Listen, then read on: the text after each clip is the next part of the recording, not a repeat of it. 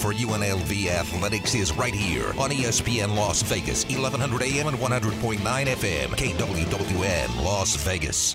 Like all of you, I'm proud to call Las Vegas home.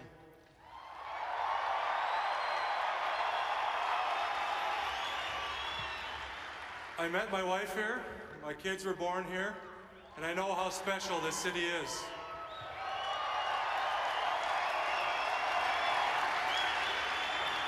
To all the brave first responders that have worked tirelessly and courageously throughout this whole tragedy, we thank you.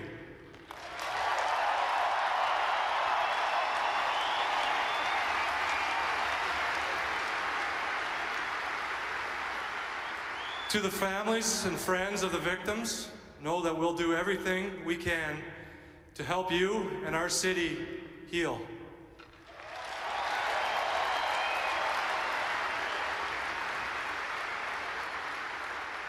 We are Vegas strong.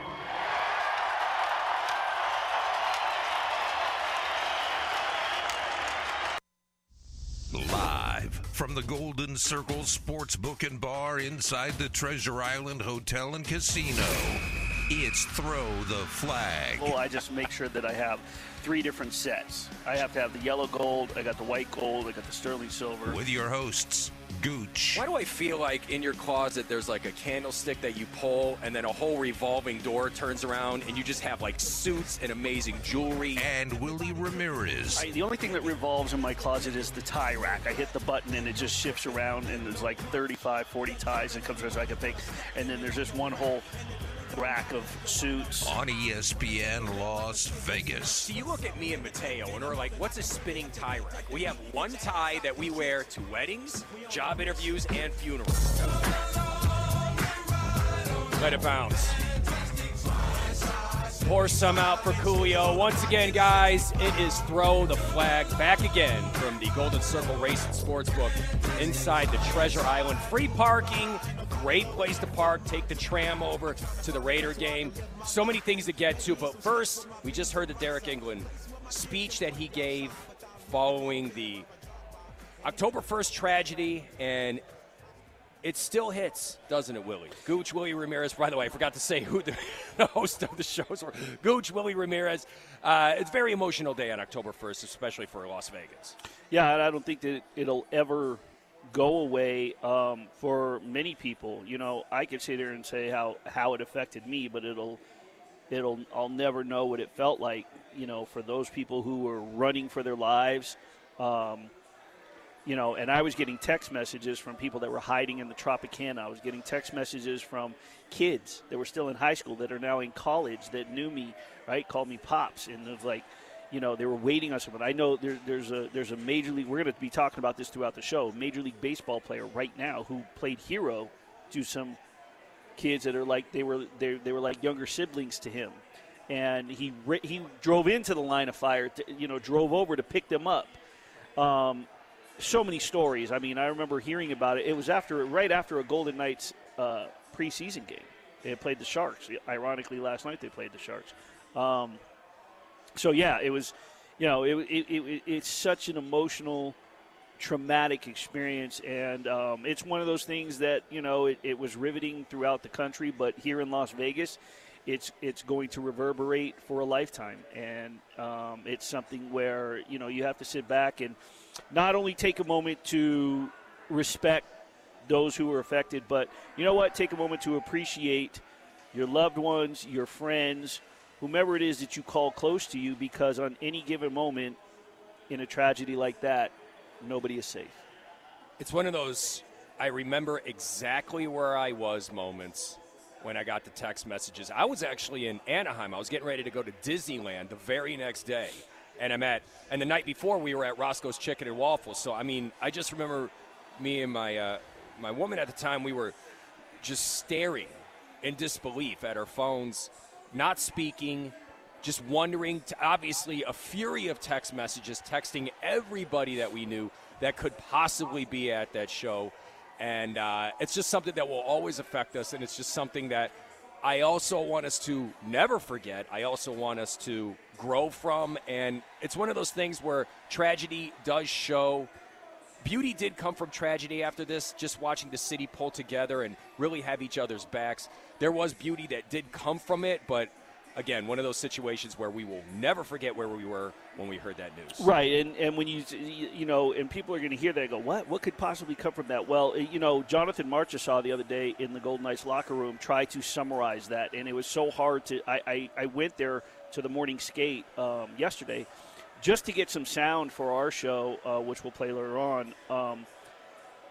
Marchessault was so flustered in how to word it properly, but basically what he was saying is, you know, it was a tragedy that it took this to bring the city together, and that's what sort of thrust the Golden Knights into the spotlight. You heard Derek England's speech. They go on this miraculous run. They're undefeated at home for X amount of time, and then all of a sudden they're on this crazy run fueled by the phrase Vegas Strong, right? And you hear the hashtag Vegas Born, the hashtag Vegas Strong, and the people, as I said, that were affected, that, you know, it was the city in itself was affected, but those that were affected that were either at the concert or lost loved ones or had people there and then felt as if they survived it, so they felt going to a Golden Knights game for the 2.5 hours, it completely just erased for that moment in time their, you know, a tragic memory for them. The one thing that I have a problem, you know, it's called Throw the Flag, and I don't want to start being snarky because we throw the flag in segments. The one thing I've had a trouble with, Gooch, all week in preparing for this or talking to people about it is I'm never going to use the A word. Everyone's saying it's the 5-year. It's not.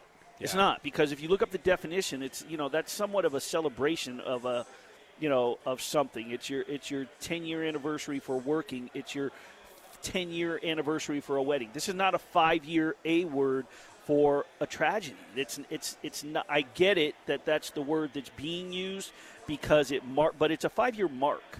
It's the 5th year since then. I will never use that word in relation to that tragedy. And here we are 5 years since it's happened, and people are still healing from it. Yeah. And I'm not even talking about the real victims and the families of the victims. I'm just talking about people that just are afraid to even leave their house sometimes. I mean, it's like when something like this happens, you know, just watching how people react to it differently can play games on all of us. But again, what the Golden Knights did when that happened, when that tragedy happened, and just how the whole city rallied around them, that really does show you the beauty of sports. It does show you the beauty of community. And whenever I do think back on the tragedy, you can't help but think of the negative first, obviously, but I really do take a lot of pride in this city.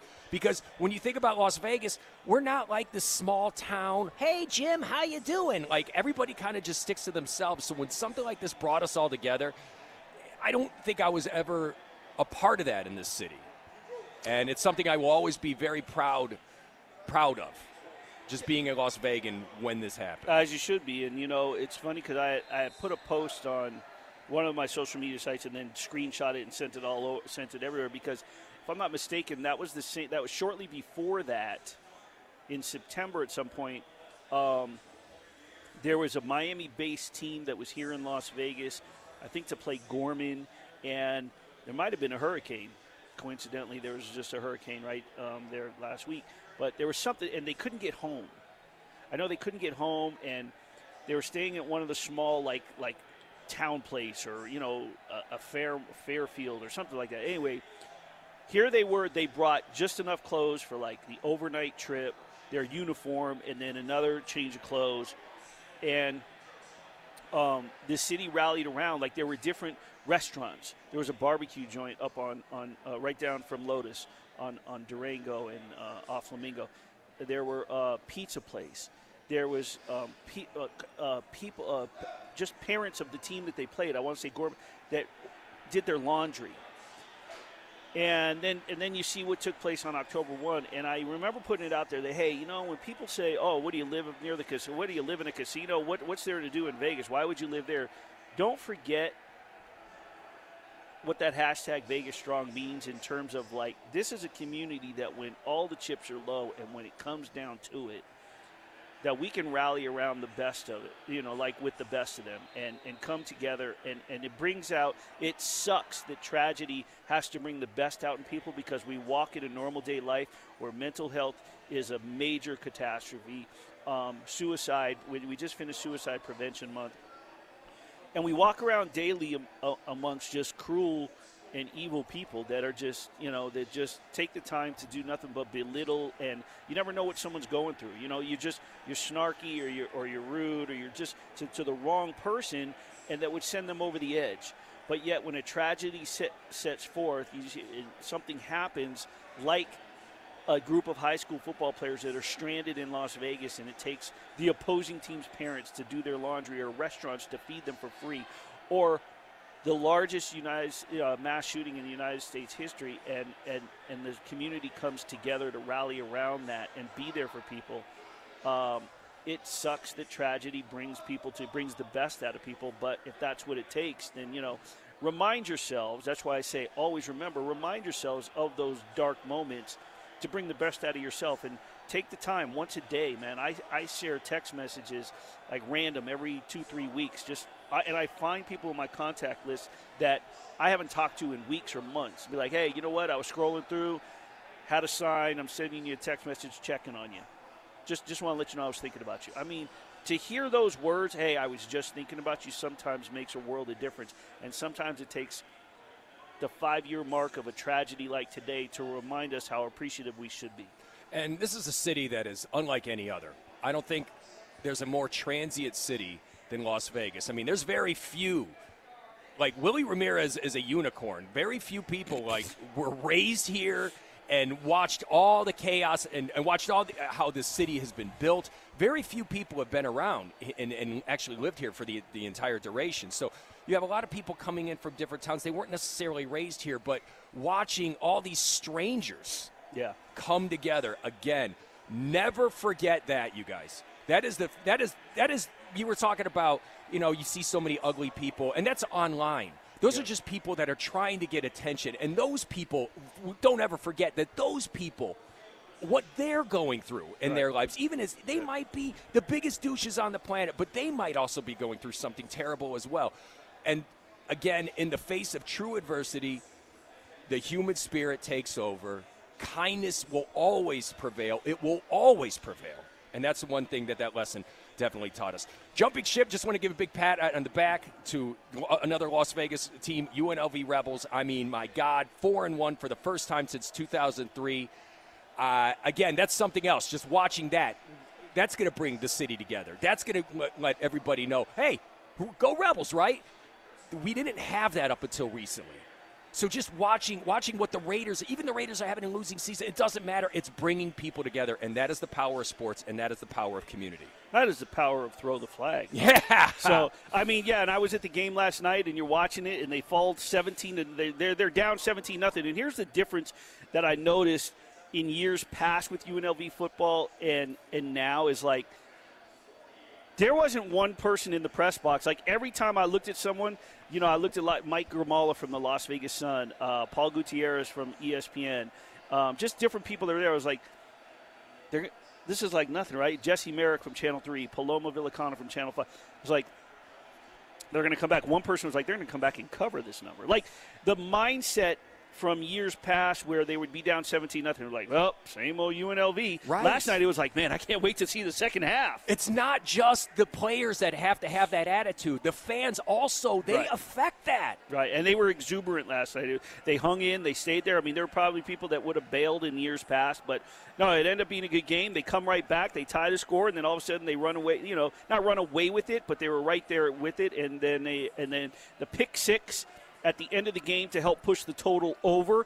New Mexico gets the cover. There were some sharps that were on New Mexico plus the 16, drove it down. I think the game went off at 14, total 44.5. So it ended up going over the posted total with was it Cam Oliver, I think, with the pick six at the end with like a minute left. And the total goes over. On the flip side of it, which we're going to touch on a little bit before we go out here for our first break, Raiders 0-3. The Broncos are in town, the rival. I'm assuming that they're going to be flying in today.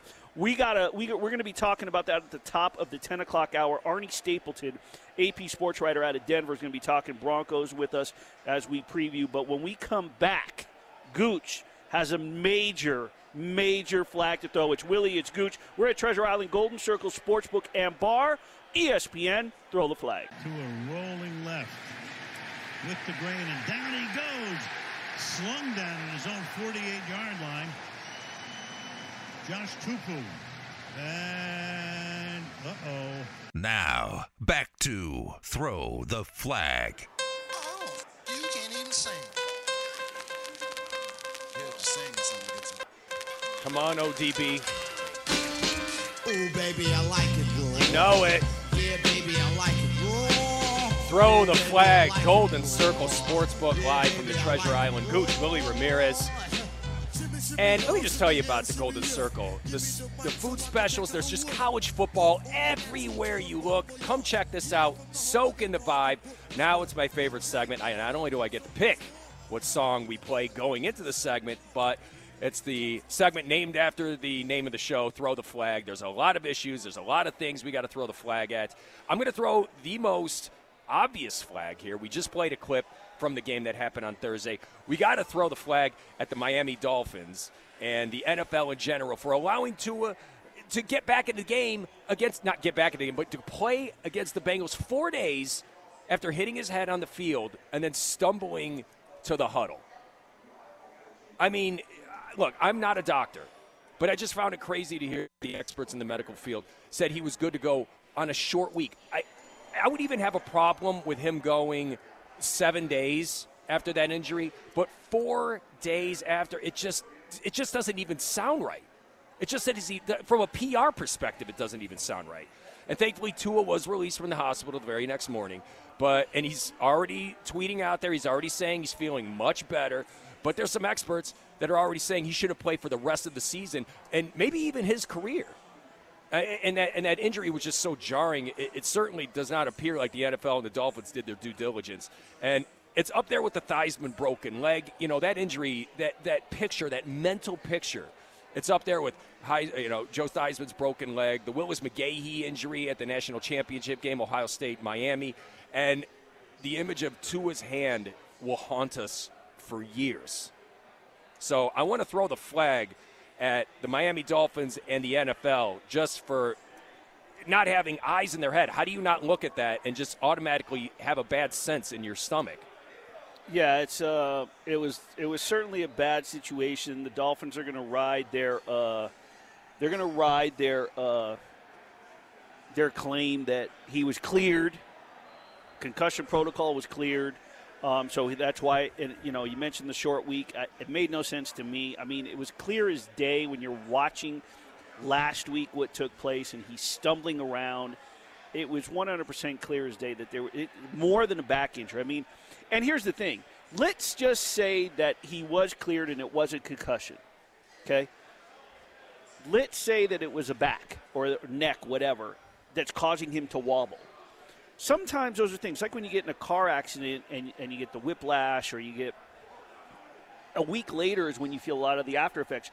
What happens is, in a traumatic situation, is your muscles immediately tense up. They're made to sort of tense and brace and protect the spine or the body and the bones.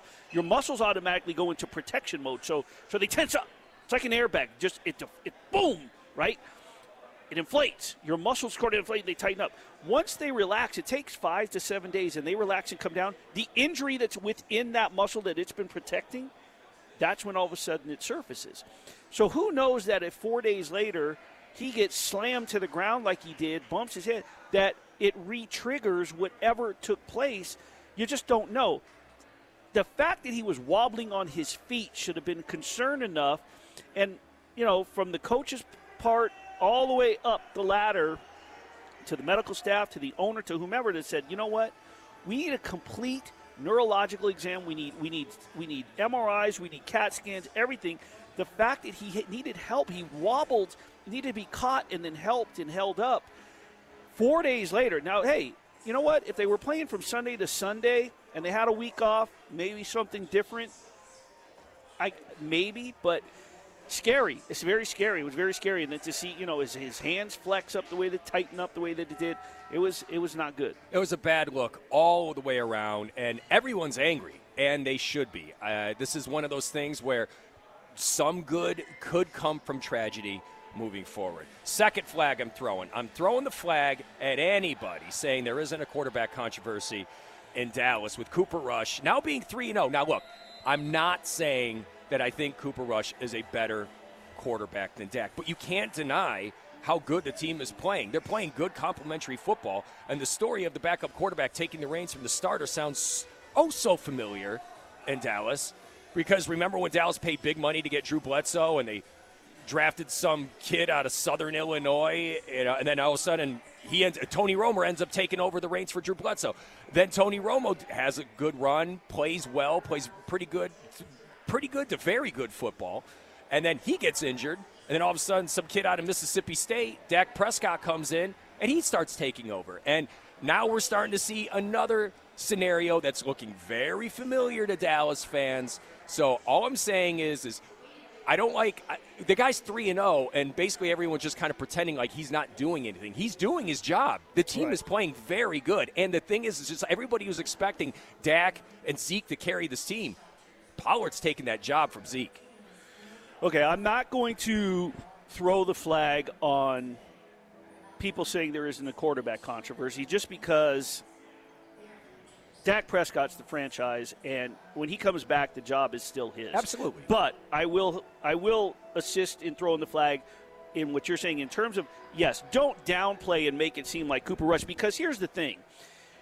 If you're downplaying it, that means that before he did anything, you were downplaying, going, the Cowboys are in trouble, they're going to lose, if you're downplaying it now, that means that before he even started a game this season, you had already folded that was it. You were done with the Cowboys. It was over. They weren't going to compete. The season's in trouble. So you were already downplaying him. So you cannot say that you cannot downplay that he's not doing anything. You have to give the kid credit for what he's done and the competition this team has played. So, and you're right. If he continues to win the way that he's winning, and the Cowboys continue to win the way that they're winning, and he continues to be an efficient quarterback, you have to ask the question when Dak comes back, hey, do we disrupt the chemistry? And if he comes back, you also want to look at the schedule. I think he's scheduled to come back like right when they play the Eagles. So that's also tough, because here Cooper Rush is playing a bit of a lighter schedule, and now all of a sudden Dak Prescott comes in, gets whipped into the fire. So, yeah, you have to question that. Okay. Gooch and Willie, ESPN Las Vegas, 100.9, 1100 AM. I can't wait for you to throw the flag on this next topic. This is great. All right, I'm throwing the flag at anyone who doesn't think Lamar Jackson isn't the best player in football heading into Week 4. He has been lights out. That collapse against the Dolphins wasn't necessarily his fault, okay? He still looked incredible throughout that game, if you remember. But it was how he responded this past week. He threw 4 touchdowns, ran over 100 yards, and even ran in another touchdown. And what has me so high on him this year is he was always the guy who would attack the middle of the field. But he would never throw on the outside. He would never take advantage of his wide receivers. That is a completely different story this season. Devin Duvernay, Rashad Bateman are both threats, and he's never looked more dominant. He never used to throw to the outside hashes, and he's doing it. So to me, he looks even more dominant than his MVP campaign, and now he has to do it with his 4th-string left tackle. But it doesn't matter. It doesn't matter. Lamar covers up so many blemishes. Ravens are playing the Bills tomorrow, and honestly, I can't wait to see Lamar duel Josh Allen. And to me, there's no question that Lamar Jackson is better than Josh Allen. I said this prior to Week 1. We talked about it. As a matter of fact, we talked about it during the preseason because it was one of my free picks that we give out. And I talked about how I felt he was the best athlete in the league last year, this year. He's always going to be an MVP candidate. He realistically, and it started, I always appreciated what he was able to do, but watching him in person last year on opening week, Monday night, Ravens, Raiders, it was an unbelievable game. This dude, to watch him is incredible. So, yeah, I'm on board with this. Anybody who doesn't think that he's the best player overall, best athlete.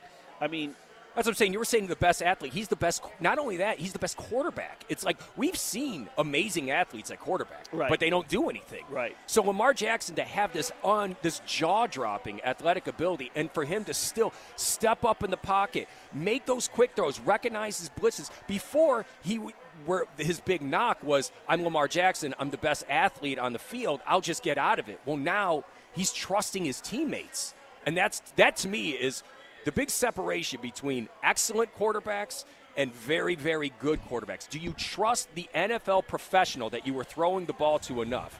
And we're going to throw the last flag. I'm throwing it at myself for throwing the flag at the AFC South last week. I threw it at the whole division because they had one win and one tie, but then I don't know what happened. Maybe they were listening, and the Colts, and the Colts, maybe Matt Ryan and company were like, we're going to prove this Gooch moron wrong here. So they went out there and they beat the Chiefs. No one saw that. Tennessee over the Raiders. Okay, maybe a few people thought that. Jacksonville, the Jaguars destroyed the Chargers. I understand. Yeah, Bosa went down. I understand Herbert had hurt ribs, but 38-10? Right. And now the only AFC South team that did lose was Houston losing to the Bears. Terrible. My Houston Texans, whom I have a bet with Cofield. We have 3 bets going right now. Team against team for wins, and I have plus 2.5 wins with the Raiders against the Chiefs. I'm in trouble. I have the Texans plus 2.5 wins against the Jaguars. I'm still confident. And I have Kenny Pickett will start by week 7 for the Steelers. So that's looking great. I'm confident with the Texans and Pickett. So but, yeah, the AFC South, you deserve a flag 100%. Right in the face. All right, so it's Gooch, it's Willie, it's Throw the Flag. We are live at Treasure Island Golden Circle Sportsbook and Bar on ESPN Las Vegas, 100.9 FM, 1100 AM. When we come back, we are going to be joined by former UNLV football player and NFL defensive back Eric Wright. We are going to talk about his alma mater. We are going to talk some NFL. That's back here on Throw the Flag from Treasure Island Golden Circle Sportsbook and Bar on ESPN. From the right hash mark, kicking from our right to our left, trying to put UNLV on the board from 41 yards. The snap, the kick, plenty of leg. The kick is on the way, and the kick is good. The Rebels are on the board. There's timeout on the field with 9 minutes and 15 seconds to go in the second quarter. The school board shows New Mexico 17, UNLV 3. Now, back to Throw the Flag.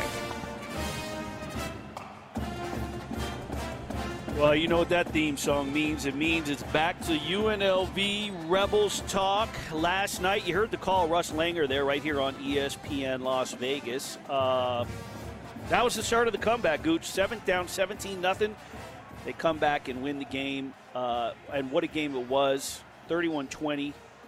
And I know our next guest will appreciate that final pick 6 to push the total over, by the way, for some Vegas bettors that enjoyed that. But the defensive back play, of course, the secondary, the defense tightened up. Joining us now on the show, former UNLV DB and NFL DB Eric Wright. Eric, how are you?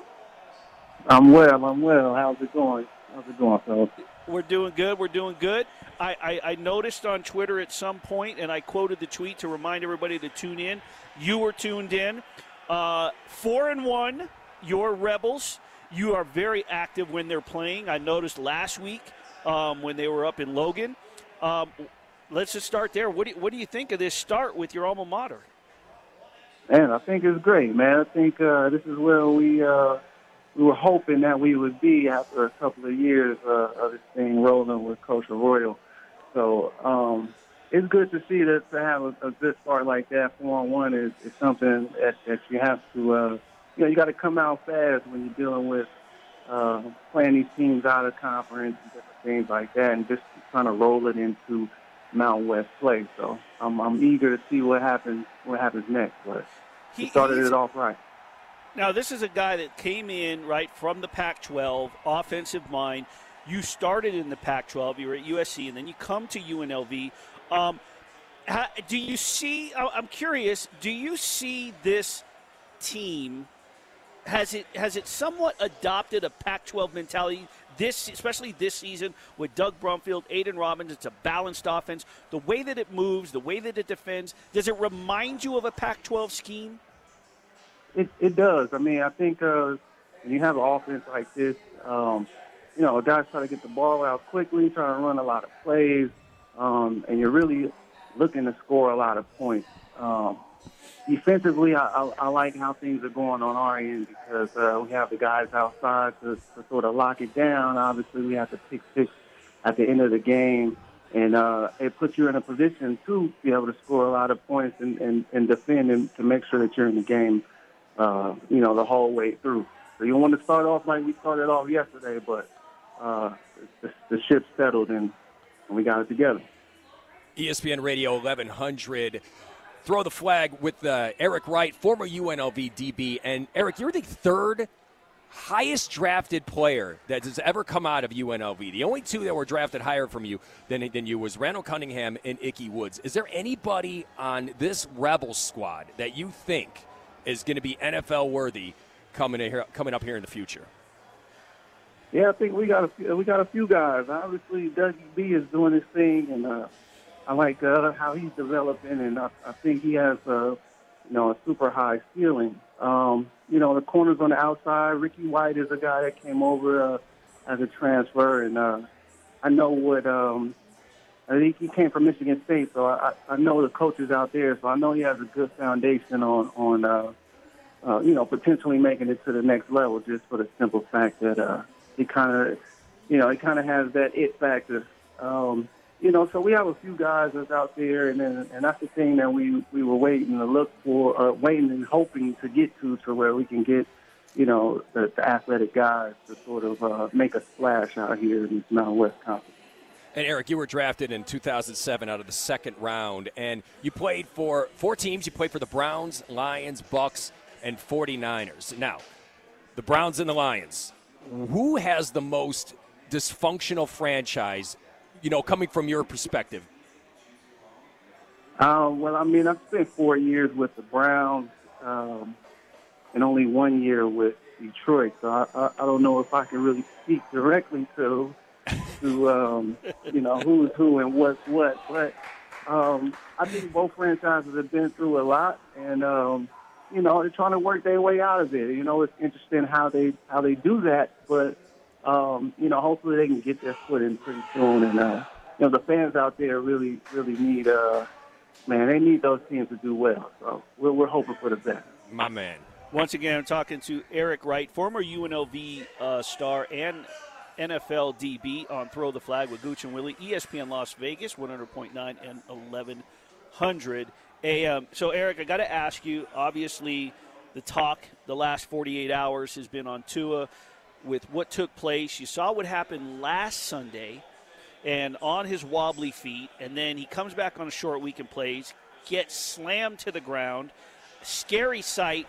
Let's start just with your thoughts on the entire situation. Like, do you personally feel like he should have been playing? I don't think he should have been out there. I mean, especially with a quick turnaround like that, I think the safest bet and the smartest bet was to have him sit out. So the fact that he was out there 4 days later, it's kind of unfortunate because the very thing that you're hoping doesn't happen actually happens. So let me ask you this real quick. Do you feel since your retirement, they've done a lot to protect the receiver and the quarterback, the offensive skill position players, but have they done enough? Is there more that can be done with what we're seeing right now? I think what we have to realize is that we're playing football out here. Right. We just have to be real about it. And, so the things that they have done, it looks good and it helps. But at the end of the day, a lot of things you can't really control out there. So I think having concussion protocols and just being more firm in protecting guys also via, the doctors and the trainers, because the guy's always going to want to play. If he feels like he can get up and go back out there, he's going to want to play. So, sometimes you got to take the onus away from the player and have some people step in. And, I mean, the system is set up that way, so it's just unfortunate when that doesn't happen. ESPN Radio 1100, Throw the Flag live from the Treasure Island Sportsbook. And we're speaking with Eric Wright, former UNLV DB. And Eric, have you ever had a concussion, or have you ever been around someone who was recently concussed? Can you explain that just to the people out there who really have no idea? Yeah, I've had concussions, and I have had times where, the training staff and the doctors have taken my helmet and walked me on back to the locker room to make sure I didn't go back in. And then I also had concussions where, I kind of made it through the protocol and went back out there and was able to play. So, again, I think players are going to want to play if they feel like they have any sort of wherewithal. That's just the warrior mentality. That's just how guys are. But, you get a concussion and your head starts spinning, you start feeling like you're underwater a little bit. Initially, sometimes guys go have a moment of unconsciousness. Sometimes it's just your bell being rung. It's a lot of different ways it can happen, but that's the initial. So if a guy is able to stand back up on his feet, jog around a little bit, and feel like he's at all back to baseline, which he's not, but if he feels good, he's going to try to go. So, it's concussion onsets can come on later in the day as well, too. So it's just a slippery slope when you're dealing with those head injuries. Once again, speaking with Eric Wright, former UNLV and NFL DB, here on Throw the Flag, ESPN Las Vegas, 1100 AM, 100.9 FM. Eric, that being said, I have to ask you, just like when it comes to what you were just talking about, he's going to want to be out there, a warrior, you're going to say, hey, put me in. I can go. Even if it's not that game, into a situation, right, from 4 days later, right. Isn't it the responsibility, whether they want to play or not, to kind of just say, no, you're not going back in. It's just not safe. Where do you draw the fine line where the coach just shuts you down, pro athlete or not? Well, the original issue is that hit 4 days on Sunday last week was not classified as a concussion. Right. They classified it as a back injury. So throughout the rest of the week, if he's not going through proper concussion protocol because technically it's a back injury, then he's jumping over many hurdles in order to get the clearance to play by Thursday. So if that was considered a concussion, he would be at home for the beginning of the week. You have to pass a number of different tests in order to even be considered available and potentially to play on that Thursday. So with that being considered a back injury, he skips over all of that and just says, hey, I'm ready to go, and they let him go back out there. So that's the tricky part in this specific situation. But there's a number of different tests that you have to pass in order to be cleared to play for the next game or the game after that or the game after that. You have to pass a number of exams and tests. All right, let's switch gears here a little bit. So, Eric, is there a DB in the NFL that you just love to watch? Oh, yeah. Marcus Lattimore. Okay, out of Ohio State? Marshawn Lattimore. That's amazing, yeah. And then, and is there a wide receiver right now you wish you could lock up? Devontae Adams. Okay, all right. Nice. That's the one guy you'd like, if you could come back to play, that's the one guy you'd like to be lining up against these days, huh? Yeah, man, he's the absolute best. I don't think it's even really close.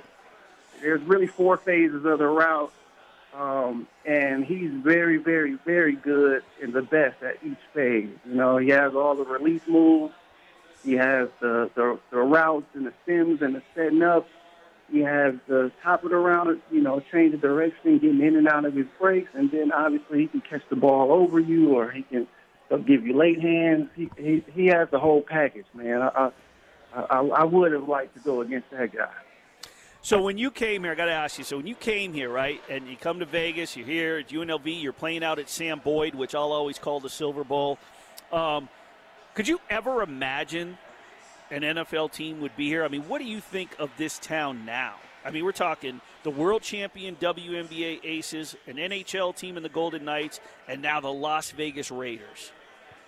And I think it's an amazing thing. I think the city has been waiting for football to be there, honestly. And I felt that when I was there back in the 06, even that far back. So, to bring a great big stadium like that, the best of the best, and these teams are starting to turn around. It gives the city something to be excited about. Beyond just the gambling thing, I think it's really football fans out there that appreciate the product.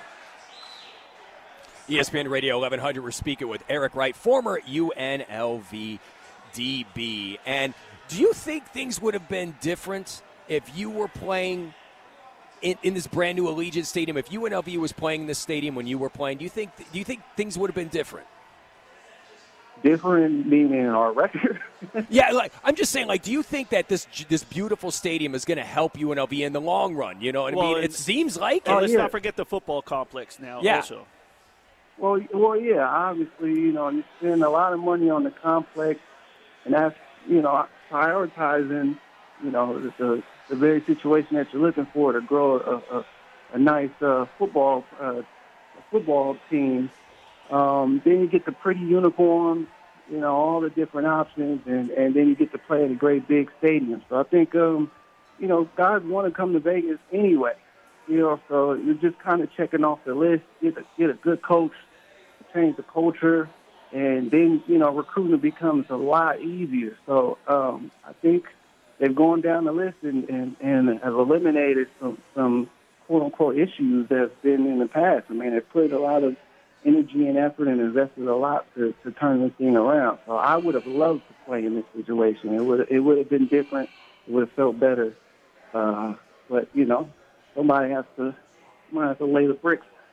Well, we would have definitely loved to see you out here. I would have loved it, but I always appreciate going back and forth with you on Twitter and communicating, and now we've hooked up, and we're definitely going to get you back on and possibly on our weekday show on Cofield & Company. Eric Wright, former UNLV and NFL DB, thanks for joining us today on Throw the Flag. Appreciate you.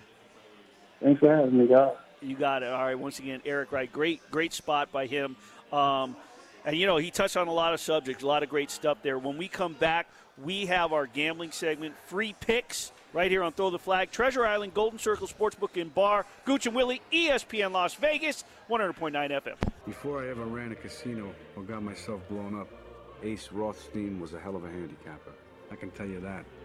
I was so good that whenever I bet, I could change the odds for every bookmaker in the country. I'm serious. I had it down so cold. Damn, Rothstein, pour some out for you. ESPN Radio 1100, Throw the Flag, Gooch, Willie Ramirez live from the Golden Circle Sportsbook at the Treasure Island. And now it's time for the gambling segment.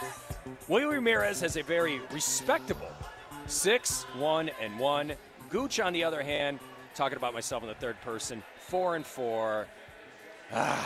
It's been last couple of weeks have been a little rough on the old ego. But Willie, who do you want? Let me throw it to you first. This time. It's always me who goes first. Let's go to you first. All right, so I'm going to take the Philadelphia Eagles. Okay. Minus the 6.5 against the Jacksonville Jaguars. Your Jacksonville Jaguars from your AFC South. Here's the thing. You mentioned some things about the Chargers, right? They were banged up as it was. Then you got lost the left tackle. Going out. Yeah, lost the left tackle, and then Herbert's playing with injured ribs. They went out there and played the absolute – I mean, they were like, hey, let's give everything that we got. Let's go to SoFi. Let's go to L.A. Let's put it all on the line. Let's just leave it all on the field. There's this guy in radio talking smack about us. We got to make him look stupid. Yeah, the whole thing, right? It was like the coach in Titans. I want forever to remember the night they played the Jaguars. Well, you're firing me up. Then they went home, and now they got to fly up to Philly. And Philly is probably playing overall out of all teams, start to finish, 3 weeks, they're playing the best football of any team in the NFL. Okay? No matter what, the Jags are still on a 3-8 ATS skid. Over the course of time, they've lost 5 of 6 on the road. Philly, they've covered 4 of their last 5 at home. I think they're for real. I think that we're seeing a gift of a 6.5 because of the way Jacksonville played last week in L.A., back-to-back road games. They're going to go up to Philly. They're going to get it reminded. They're going to get a little bit of a wake-up call. Trevor Lawrence is going to get smacked around a little bit, and Philly's going to be able to move the ball. Jalen Hurts is playing out of his mind. My pick of the week, putting my 6-1-1 record on the line here, is the Philadelphia Eagles. And just to back up what you're saying, I do love No, I don't want you on my get off my coattails. Get off. I'm throwing the flag at you. You are not allowed no more. As soon as Willie picks a pick. Just picture the scene from Bronx Hill. No. I don't want Frankie Coffee Cup or Coffee Cake. The cooler. Right? I don't want you anywhere near my puck. Put him in the bathroom. All right. Put him in the bathroom. I'm not allowed to mention the word Eagles throughout the duration of the show. Too late. Too late. All right. Never mind. The E word. That's what we'll refer to it as.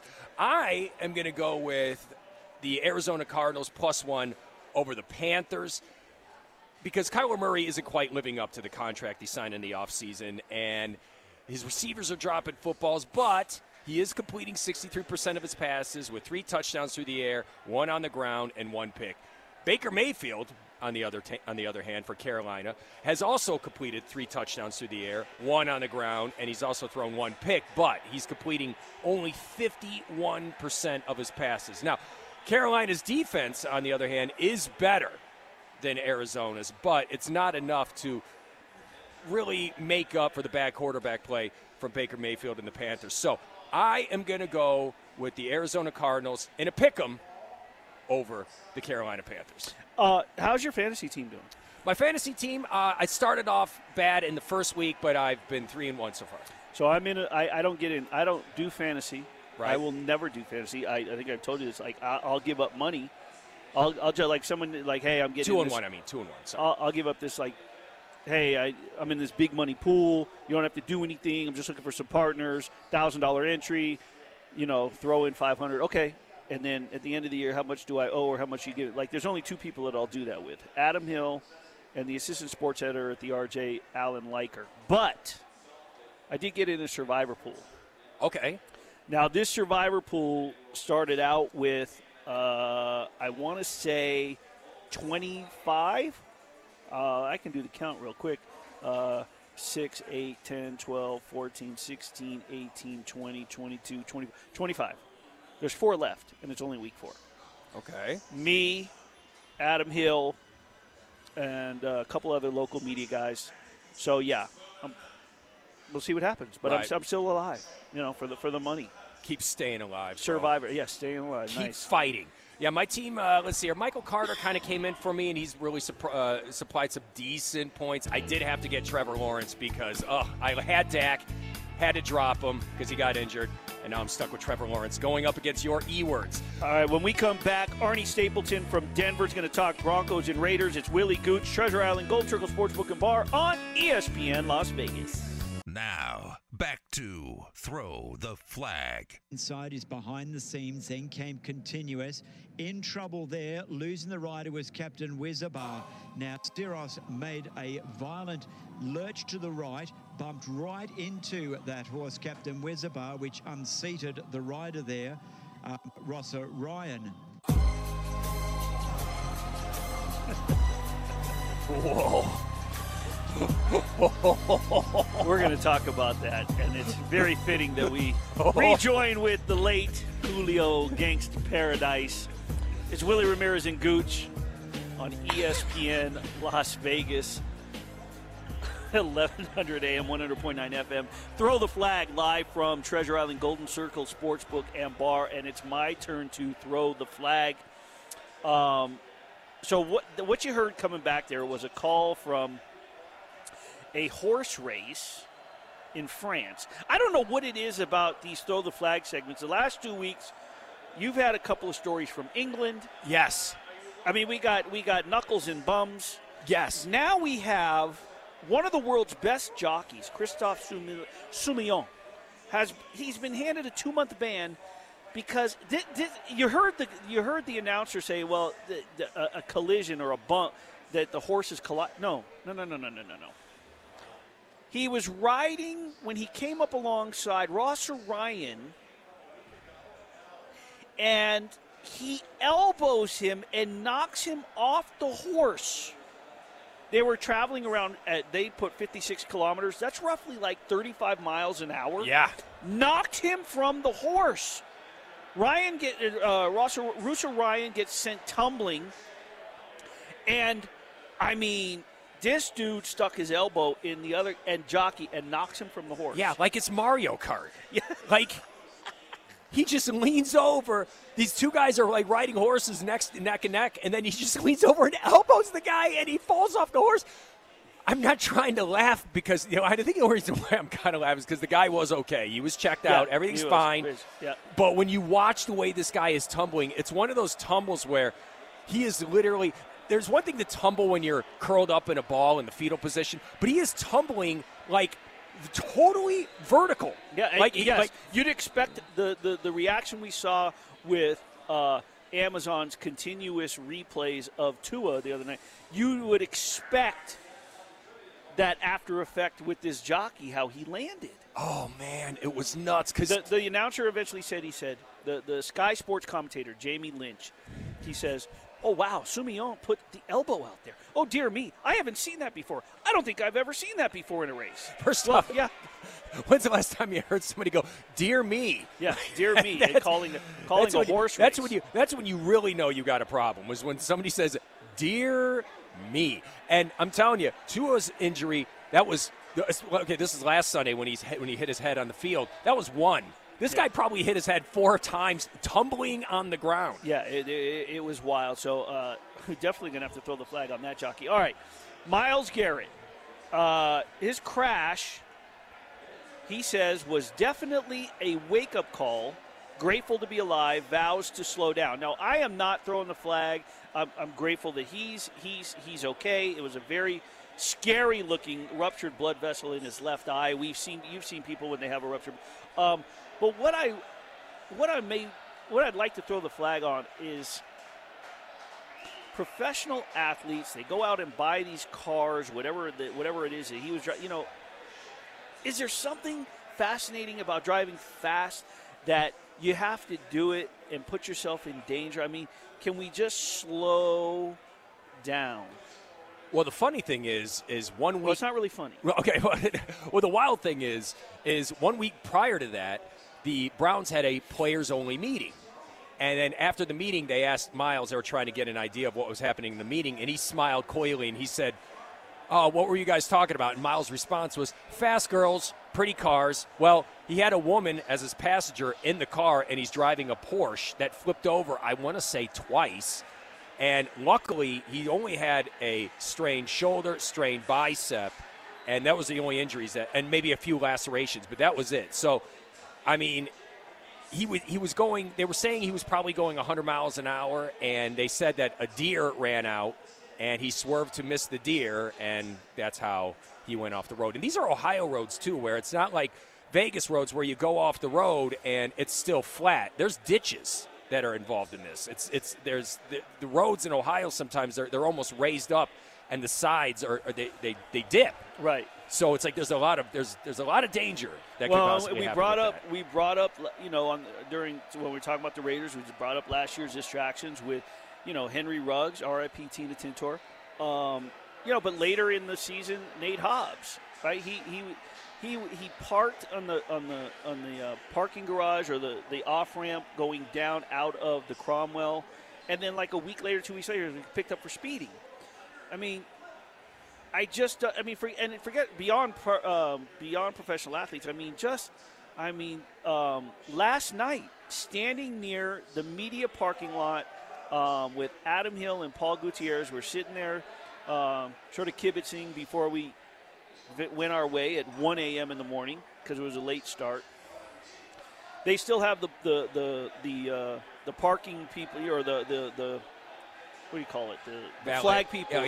People that get the crosswalk, and then Metro sitting there, right? So there's a couple of people in the middle of the street, and this car comes flying down Polaris. Beyond the speed limit. And you hear the female cop yell, "Slow down!" Didn't hit the brakes, anything. Talk about putting yourself and putting other people in danger. Just slow down. I mean, I'm reading all these stories. It's always about I read another story. When I put this story in the rundown, I was going and looking for stories, and I saw something else. I was like, I'm just going to stop adding it because it's frustrating. These are just 26-year-old men with millions. Well, you know what? I got news for you.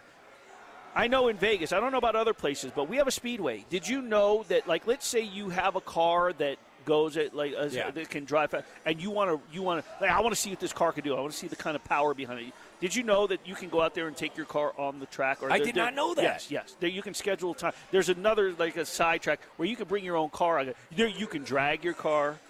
You know what I mean? If you want to race another person, they actually have something where you can take your car out there, so if you have a fast car. What I think is insane is when I'm on the 15 and I see a guy on a motorcycle doing a wheelie. Have you seen that?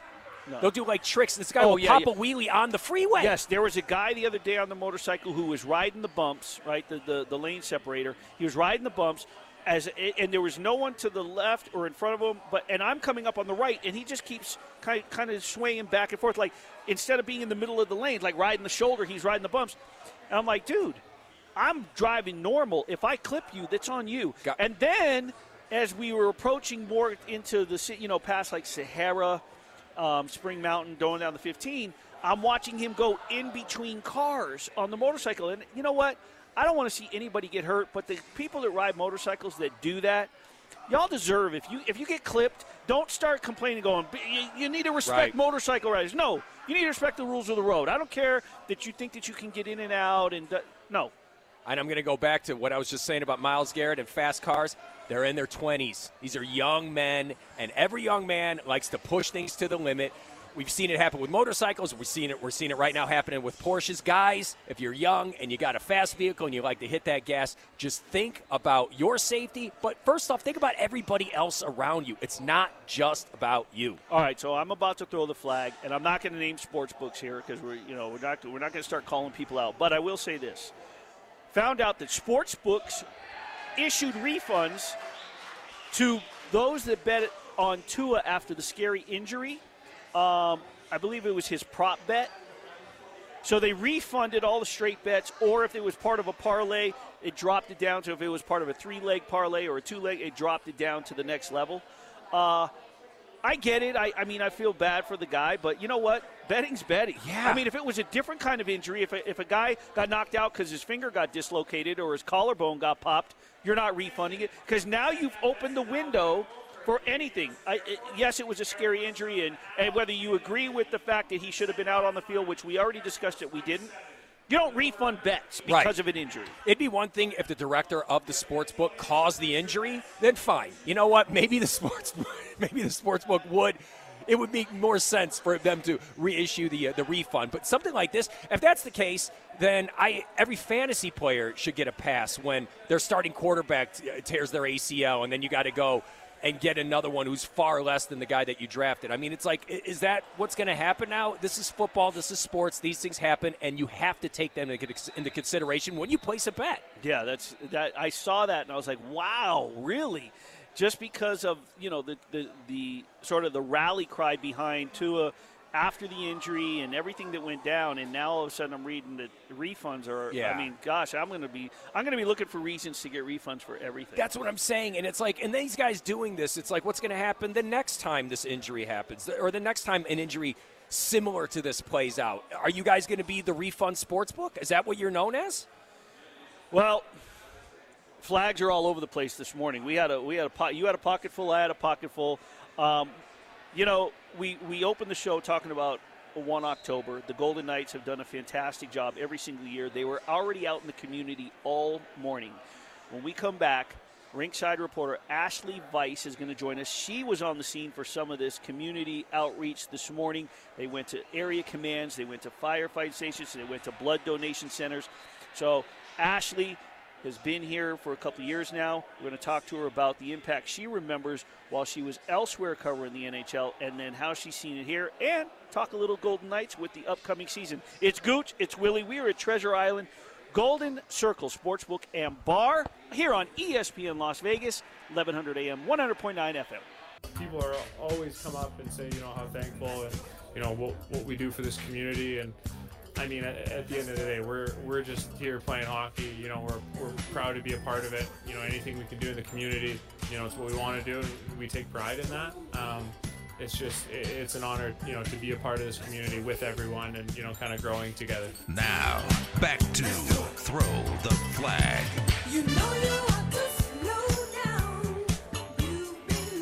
That was the sounds of Shea Theodore yesterday, just talking about reflecting on 1 October and being a part of this community. You know, he was a part of the original Golden Misfits. And, of course, the SOS brand bringing us back. Gooch Willie, Throw the Flag, right here at Treasure Island, Golden Circle Sportsbook and Bar on ESPN Las Vegas, 1100 AM, 100.9 FM. And joining us now, always love talking to my buddy Ashali Vise, Rinkside reporter. Ashley, how are you? I'm doing good, guys. Thanks for having me. So, Ash, let's just start. You just got done with some obligations and commitments for the community. I believe the 1 October Memorial Blood Drive, the Metro South Central Area Command, Clark County Fire Department Station 11, a different area command, I believe the Bolden area, and then the 911 Dispatch Center. I'm not sure if you were involved in all of them, if everyone was broken up, but tell us about this morning and just, you know, the emotions that are involved in something like that. Yeah, so they did break the guys up into a few groups. Everyone started out at City National Arena, which is where the blood drive is, but they also unveiled a new police cruiser that's Vegas Golden Knights themed, more or less. Has a really cool quote from Bill Foley on the side. One of his mottos is protect the unprotected, so that's on the police cruiser, which is a really cool special touch. But then I went to the South Central Area Command. Group of players was there as well. Shane Knighty, Darren Millard were with me as well. And, of course, the players are the ones that everyone is so excited to see, but they did make the two other stops as well. You know, and it's just such an important day to reflect. You know, I've only been here 1 year, but it was so obvious right from the very beginning, not only what the team means to the city, but what the city means to the team. You know, guys could not be more thankful to be included. You know, they were there having conversations with officers about what it was like on 1 October. You know, this day 5 years ago, the station that I was at was kind of the dispatch hub when all of that was happening on the Strip. So just, you know, to see everyone coming together meant a lot. I think this team really recognizes more than I think some other, you know, organizations just how important this community is. It's one of the most incredible stories in sports, the way this community rallied around this team in a time that the community needed it most. So I was really thankful to be part of it, and I think the guys are actually still going. I think they'll still be visiting people for about another 30 minutes before they head out of town for their yearly team bonding trip in Montana, but definitely special, and I was lucky to be part of it. Ashley, now, were you at the time, not the exact moment, but were you in St. Louis with the Blues, or where were you at in October 2017? Yeah, so I was in St. Louis. Obviously, it was 2 hours later at that point, right? So I think I was in bed at that time. I don't know what time was it, 10:30 there, maybe somewhere around then, yes. 10:30 and midnight. And, I mean, I remember it vividly. I actually did have friends who were visiting Vegas at the time who were not at the festival, but, you know, that was kind of the first instant when we heard about it, that it was okay, go check on them. And then as the weeks followed, I remember sitting on the couch. I did work for the Blues at the time, but we did not have a game the night of the home opener for the Golden Knights. And I remember watching and just being so touched and thinking, you know, there's nothing like sports. It's one of the best parts working in sports is the way it brings people together. And, you know, until you witness it firsthand and until you're in an arena and you talk to people and you realize how sports are such an escape for people in those times, it's just so important. There's nothing like it. There's nothing that any of us will be able to do. There's nothing the team will ever be able to do to make up for the lives lost and the pain and the trauma and the tragedy.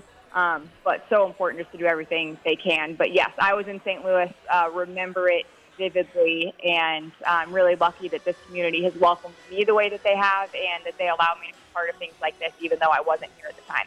And that was such a magical year for the Golden Knights, but for the visiting teams, we always heard about the Vegas flu, but nevertheless, everybody that visited at that point, every team and their broadcast teams or radio teams and rinkside reporters, if you will, they sort of got a feel of the emotions. Were you, when when the Blues made their first trip to Las Vegas in 2017-18 season, were you with them? And if you were, what do you remember about that visit?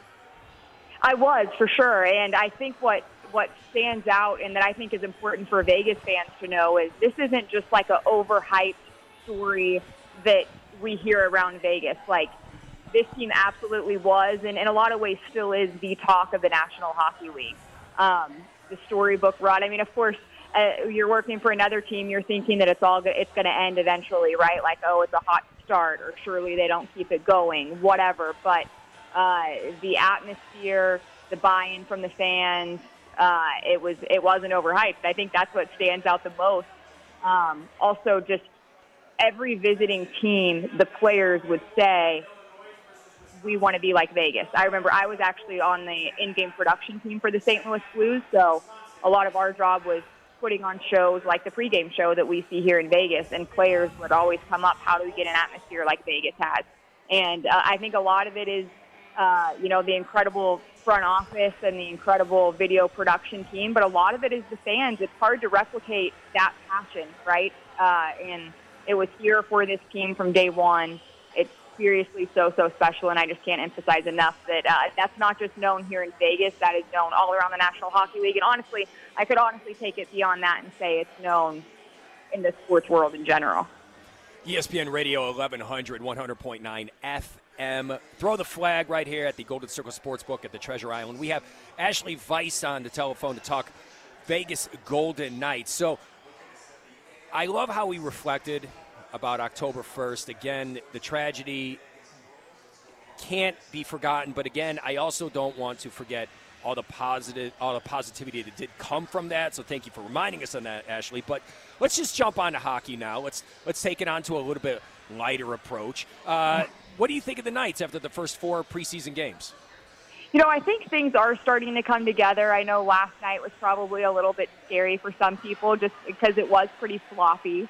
I'll use the phrase, it's just preseason. I do get accused of being too positive at times.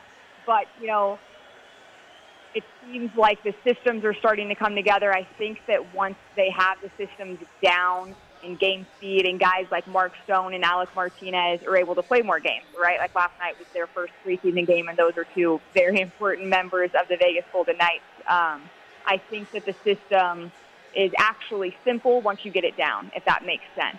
You have to get used to it, but then once you get it down, especially in the defensive zone, you're just able to cover more ground without exerting as much energy, if that makes sense. So I think things are coming together from that standpoint. I really like the look of the top line, Phil Kessel, Jack Eichel, and Riley Smith. I think that's something to be excited about, especially because goal production has been something at times that, the Golden Knights have hit their dry spell. So I think things look good from that perspective. And I honestly think that this weekend the team leaves for their team bonding trip in Montana that they do every single year. Just with some of the new faces, with the goaltending question marks, things like that, I think it's going to be a really important trip, and I think it's going to be really good for this team. Bruce Cassidy had already noticed how close the locker room was and how people were always talking. He made jokes to me about how Jonathan Marchessault, is usually the one speaking up and saying stuff and making jokes, whatever. But this weekend's just going to take them even further. And, they do feel like they have something to prove. So I think the chance for all of them to get together, bond, play for each other, kind of maybe like what we saw that first season, although it can't be replicated, I think it'll be good for them. Speaking of Bruce Cassidy, I'm curious, just your thoughts on, like, for instance, just a few press conferences we've had with him, not the introductory, but just during, training camp already, like the other day, or it was yesterday, I think, right after morning skate, someone asked him if Mark Stone, we saw him out there on the ice, is he going to play? And he just looked up and he goes, yep, he's playing. He's in tonight. Yep. Someone asked if Aiden Hill was goalie. Yep, he's in. Very different than we've had in the years past. I love the upfrontness, if you will, of Bruce Cassidy. I love his delivery. I love his, he's not too high. He's not too low. your thoughts on him just in general as a coach and how he fits in with everything, not the players, not just the players, but everything, the media, his persona, and how he delivers his message.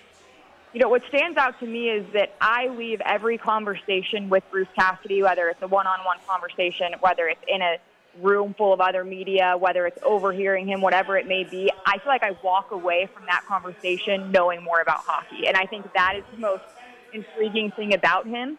You know, you hear things about systems, you hear things about this, about that, but he breaks it down and puts everything so simply, and he has a way of teaching everyone around him about the game. And like you said, so far he has been super open. We'll see how that changes as the season goes on, if it does. But regardless, I think that his hockey mind is very evident just in talking to him. And you can only imagine if that comes off to us, I can only imagine how well that comes off to the team. He seems super prepared, like he knows what he wants to do. He is up front. He is going to hold guys accountable, right? When he was asked about Mark Stone yesterday, he said his first response was, you could tell his timing was off. Same with Alex Martinez. But then he went on to say, you know, it's their first game. They're going to get it back, all of these things. So he's a guy that's going to hold people accountable. I think the players respect that. I know that the players respect his history and his resume in Boston. They were such a hard team to play against for so long. And Jonathan Marchessault said to me on media day when I asked how he felt the team was going to buy in, he said, I hope we buy in because whatever we've been doing, it's not working. So I think that there's a lot of respect for him. And like you said, I think the media is really, respecting him as well. It's impossible to leave a conversation with him without feeling smarter. ESPN Radio 1100, 100.9 FM. We're speaking with Ashali Vise, getting us all geared up for this upcoming Vegas Golden Knights season. And Ashali, I just wanted to get your thoughts on any pressure felt by any particular Golden Knight. Any pressure on any particular Golden Knight? Good question. I think that different players have chips on their shoulder this season for different reasons. I think Jack Eichel is always going to carry that pressure. He's a guy who I don't think he listens too much to the outside noise, but is definitely, there's this outside narrative surrounding him, and I'm sure he wants to prove people wrong. Phil Kessel has pretty much admitted that, he felt kind of forgotten in Arizona. And, he's not just a veteran player that's been around forever that brings experience. He has skill, right? So he wants to show that, he's not just going for this Ironman streak. He's, going for it, and he is someone who can be effective and on a winning team, which is super important as well. It's impossible to not feel pressure if you're one of the goaltenders right now, I would think, but there's always pressure on goalies, right?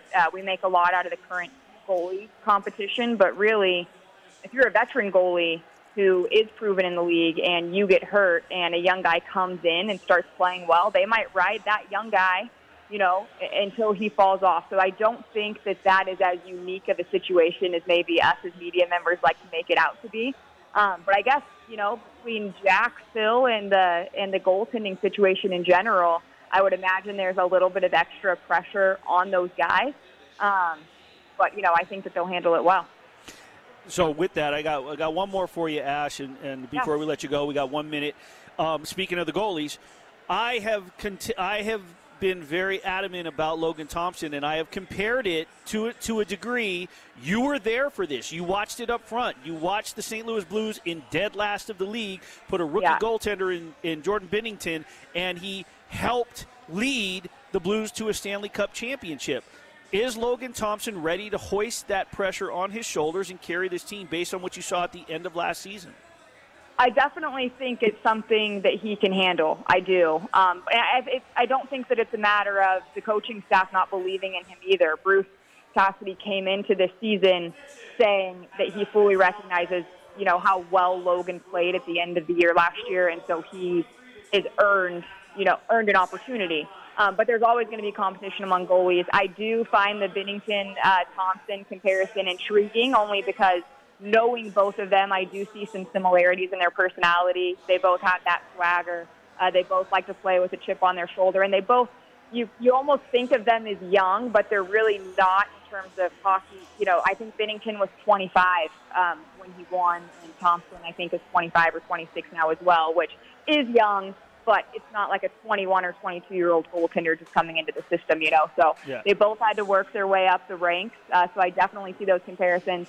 I definitely think that Logan can handle the pressure for sure, but no matter who is your starting goaltender, it's always important to have two goalies. You have to have two goalies to make it far, not only in the National Hockey League regular season, but especially come postseason.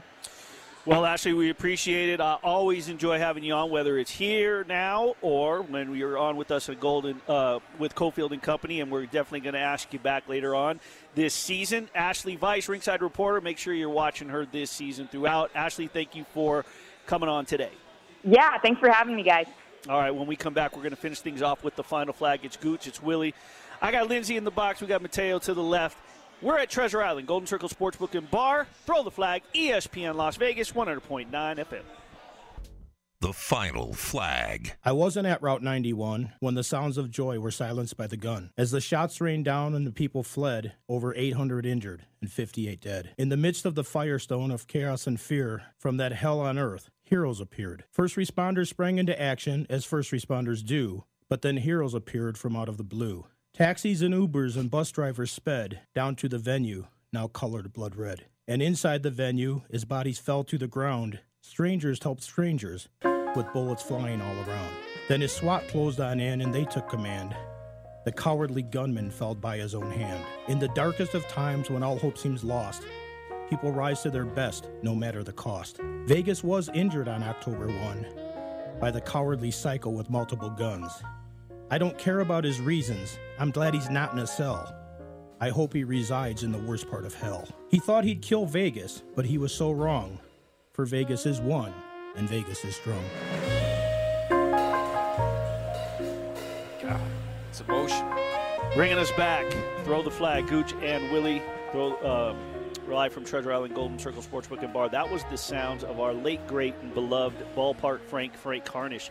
He had wrote that poem, and Clay Baker sent it out to a number of us the other day, and I was like, we're using it. He wrote that. Frank Harnish was just such a beloved personality around town, and he was into tennis and he was into poetry among other things, and hockey, sport. Yeah, he loved it. So he had read that on the air. So I wanted to get that on there. And at this time, I want to bring in our producer, but also she's quickly becoming a personality throughout the airwaves, and she's been on the press box a few times. She's joined us on Cofield and Company. Lindsay, you are you played hockey. You come from the hockey state of Minnesota. Yep. You were a goalie. Your thoughts, just what you remember about 1 October and how you saw a hockey team somewhat heal a city in the desert that never would have dreamed of having a hockey team here. Yeah, I remember walking into my job at the time, which was like a hockey training company that morning, and I had been up and I'd saw the news, and I was just, shootings have become such a commonplace in our society, but obviously this one was so different. And I wasn't one of the people that was a naysayer of the Golden Knights and hockey not working in the desert, but I was just kind of like, let's wait and see. Let's see what this actually turns into. And there's this really unique spirituality about hockey that I feel that other sports, baseball kind of dabbles in it as well, but I think there's so much that is out of your control that you have to kind of give that up to it. You kind of have to accept that sometimes things aren't going to go your way, even if you do everything right, that the puck's going to bounce something. And I think with that's what really fused with this obviously tragic event and something that will forever be impacted on this community. And when I saw Derek Englund's speech, when I saw the success that the Knights were able to achieve so early, I was looking into moving down here during season 2, and I'd never seen a city take to a team like that. And as the last few years have kind of gone on, the Minnesota community itself has gone through its own tragedies and had to lean on sports in similar ways with the Minnesota Timberwolves after the George Floyd stuff. And it's so important, and it's something that I don't really think that we can fully articulate or describe. It's just something that you feel and that that there's this heaviness. But you guys have done a great job of highlighting all of the great things that have come out of it, the sense of community, the sense of belonging. I think that's something that is so lacking in our society today, as we're all just so individualized and traumatized, that these gathering moments, as awful as they are, as painful as they are, that's what humanity is all about. Well, I think you wrapped it up great for us today, and I really appreciate you. And you and I have been friends since you got here, and I've always appreciated our friendship because you and I have had some deep conversations about mental health and mental health awareness. And we just finished up Suicide Prevention Month for September, and it's so important. So if you have been affected by Route 91, the tragedy, or anything, and you're dealing with mental health issues, please talk to somebody. There's somebody out there that's depending on your presence in their lives. And I'm just going to leave it at that because, you know what, it's okay to not be okay. Everybody matters. Gooch, Willie, Throw the Flag, Treasure Island, Golden Circle Sportsbook and Bar. We'll see you next week right here on ESPN Las Vegas.